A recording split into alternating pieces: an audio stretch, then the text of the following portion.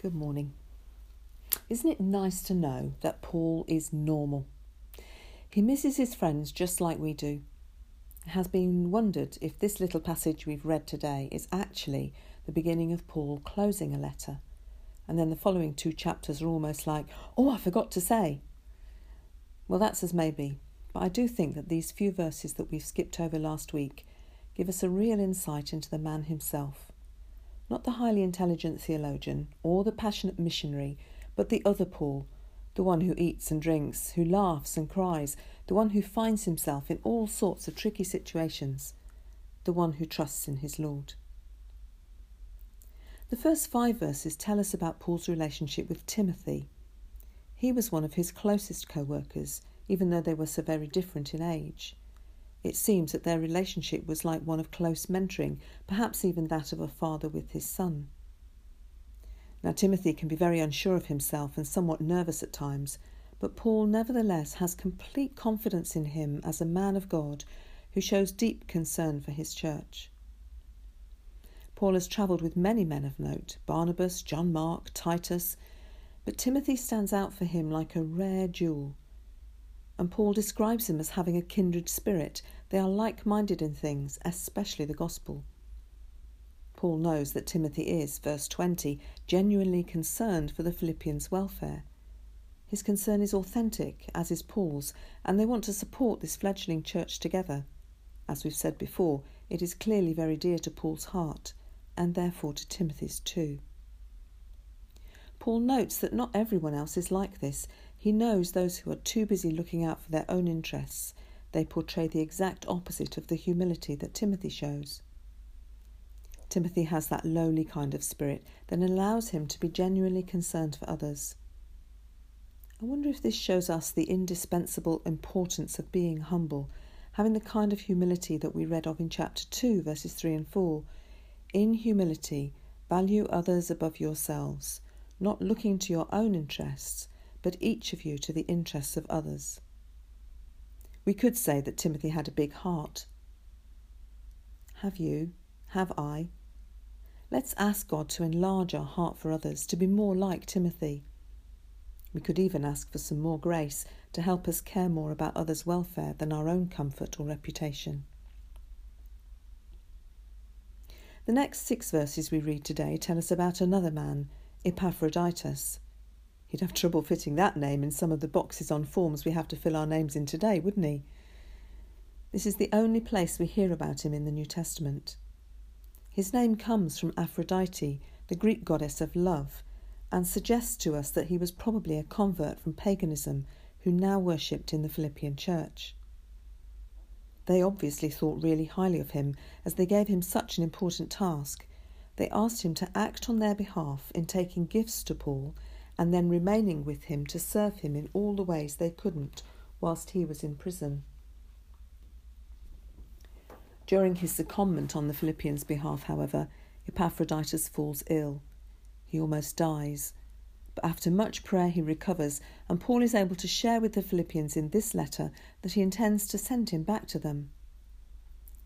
But if you look carefully at what Paul writes, you can see that he's actually trying to preempt any difficulties that Epaphroditus might encounter on his return. You can imagine the gossip, can't you? Well, we sent him to help and he just became a nuisance. I wonder if he was really sick, probably just homesick and scared.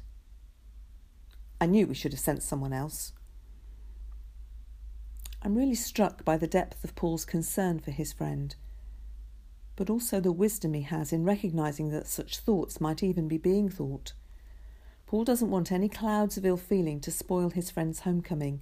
He's keen for some great welcome home posters to be hung high. For Paul, Epaphroditus is like a brother, verse 25, but also a co-worker and a fellow soldier and a messenger.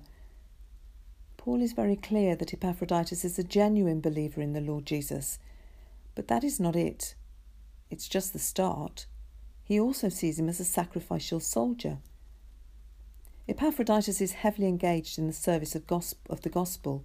It's what gets him out of bed in the morning, although perhaps not when he was ill. He works shoulder to shoulder with Paul on this. He knows he must serve others. That is what God has made him for. As we consider our lives, how can we be more like him? How are we using our lives with others for the gospel? Whilst Paul is imprisoned, he suffers some tough stuff for God.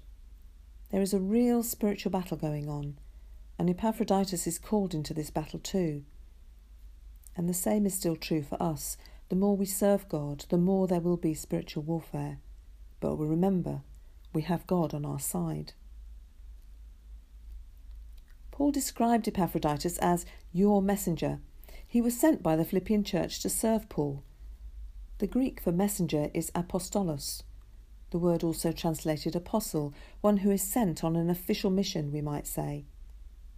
His mission was to bring encouragement to Paul as well as gifts. Every one of us is sent by God with words of encouragement to those in need of his love, care and forgiveness. Wherever God sends us, across the seas, down to the shops, even to our garden gate, we take with us the message of the gospel to share. Remember right at the beginning of the lockdown, we were talking about how we were going to share the stories of how God was helping us through that time with our friends and neighbours. How did that go? Are you still doing it? Neither Epaphroditus nor you nor I are apostles like the ones commissioned by Jesus himself were, but in the way Epaphroditus was, so are we. Paul then talks about Epaphroditus' humility. Just like Timothy, he too is concerned for the welfare of others. Just reread verse 26. He's genuinely concerned for them that they discovered he was sick rather than sinking in self-pity. He doesn't want to be a burden to them. This is surely born out of his love for his church family. His ministry with them wasn't just one of doing stuff with his hands, so to speak, but it was also an affair of the heart, we could say. But God spares his life. We read this little telling phrase. Paul says, God had mercy on him, but also on me. Here again we see the real Paul. The human connection between these two men shows us how Paul was not really, as Stephen J. Lawson puts it, the mechanical, doctrine-fixated robot we think, but a man with really deep affection for those with whom he served and to those to whom he preached. Have a look at what Romans 9, 1-4 says about that. As some of us are able to gather again for worship this week, albeit differently to the past, this simple passage today is something of a challenge. It tells the tale of two humble men following their Lord, and as he did, putting others before themselves. They are, it seems to me, great role models for us in these hard times. It is very difficult to enable everyone to be together with the current rules and guidelines, but that does not stop us having real concern for one another. And to that end, all the materials for services will continue to be sent out by post and email. Phone calls will still be made. I believe that this experience has and continues to bring us closer to each other, but also more outward-looking in our parish and beyond. But might there be more to learn? What would it look like for all our lives to be given to God in humility, in a manner worthy of all the commendations given by Paul to Timothy and Epaphroditus? Can we adopt their approaches in our everyday lives? How can we be part of God's story here and now as he grows his kingdom, even with a pandemic in the world? Something for us all to ponder over the coming days. What is God saying to you? Amen.